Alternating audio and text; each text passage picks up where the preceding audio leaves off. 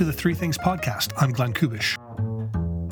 This is where I keep my eyes and ears open for the big things in my little life that I notice that make me feel happy or grateful. This week, number one, sign of summer.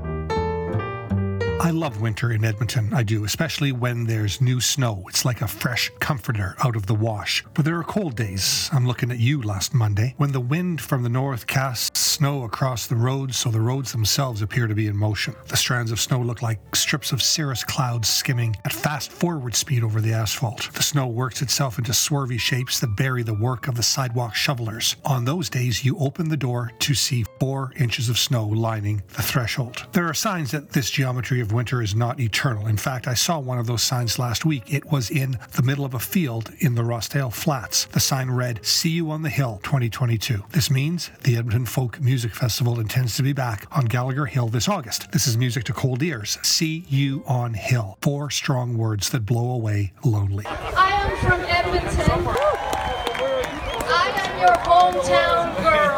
Will the beer tent be back? My buddy Fitz owes me 4 beers from last year. No, from 2 years ago. Or from the last time the Folk Fest happened, the year COVID brought the curtain down and turned the taps off, however many years ago that was. Driving by the sign, another feeling took shape. It was the day 4 feeling at the Folk Fest. The sweet sluggishness of Sunday morning, walking along the food tents, sore legs, sore head, but with a fresh coffee in my hand, a beaten program in my back pocket. I have a morning bike ride already in, and I'm walking with the knowledge that most of the music is already behind me for that year, but not all of it, not Sundays. So it's a slow, happy hike to stage 6. It's on that walk I feel most like myself. It's on that walk I realize the years go by faster than the pints go down, and it's when I promise myself that I'm not going to be a strict keeper of accounts anymore. I'm going to be a better friend. Yes, Fitz owes me 3 beers. 2, if they're as cold as last Monday.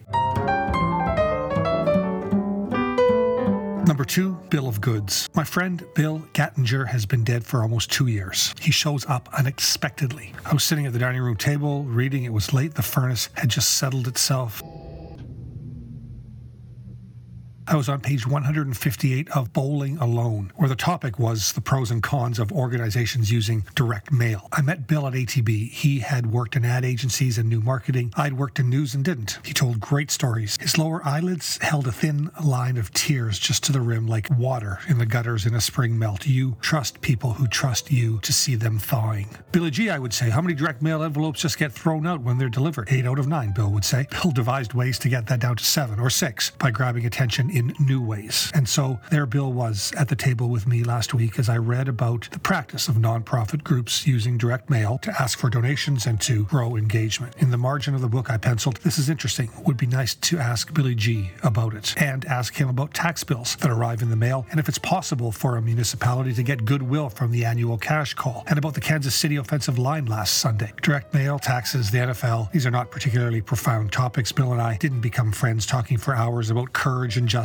but I would ask him anything I could think of when our paths crossed, just to be around his generosity, the half-life of which continues to shine.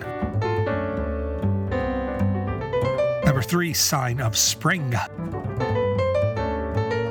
We shop at Andy's IGA on 142nd Street. Andy still devotes a few square feet at the front of the store for the coin-operated riding horse machine. People still leave quarters on the coin box so the next little cowpoke can ride free. I can pick up a copy of the Alberta Jewish News. I can usually find a fresh loaf of sesame seed crust bread. I say hi to Mike by name. Mike helps manage the store. Yeast and flour were rationed at the start of the pandemic, but they were always there in aisle 3. I can lock my bike up right out front. By the end of February, the Mackenzie Seeds stand shows up at the front of the store, except for this year. This year, the stand is already there. It has sprouted early in packets of radish and beet reds and the greens of asparagus, lettuce, pea, cucumber, bean, and onion envelopes. The magazine rack with its columns of colorful covers and screaming headlines is behind me. The seeds are the story. Grow our own veggies. Know our own veggies. Supply chain them in from the backyard. I dig it. See you next time.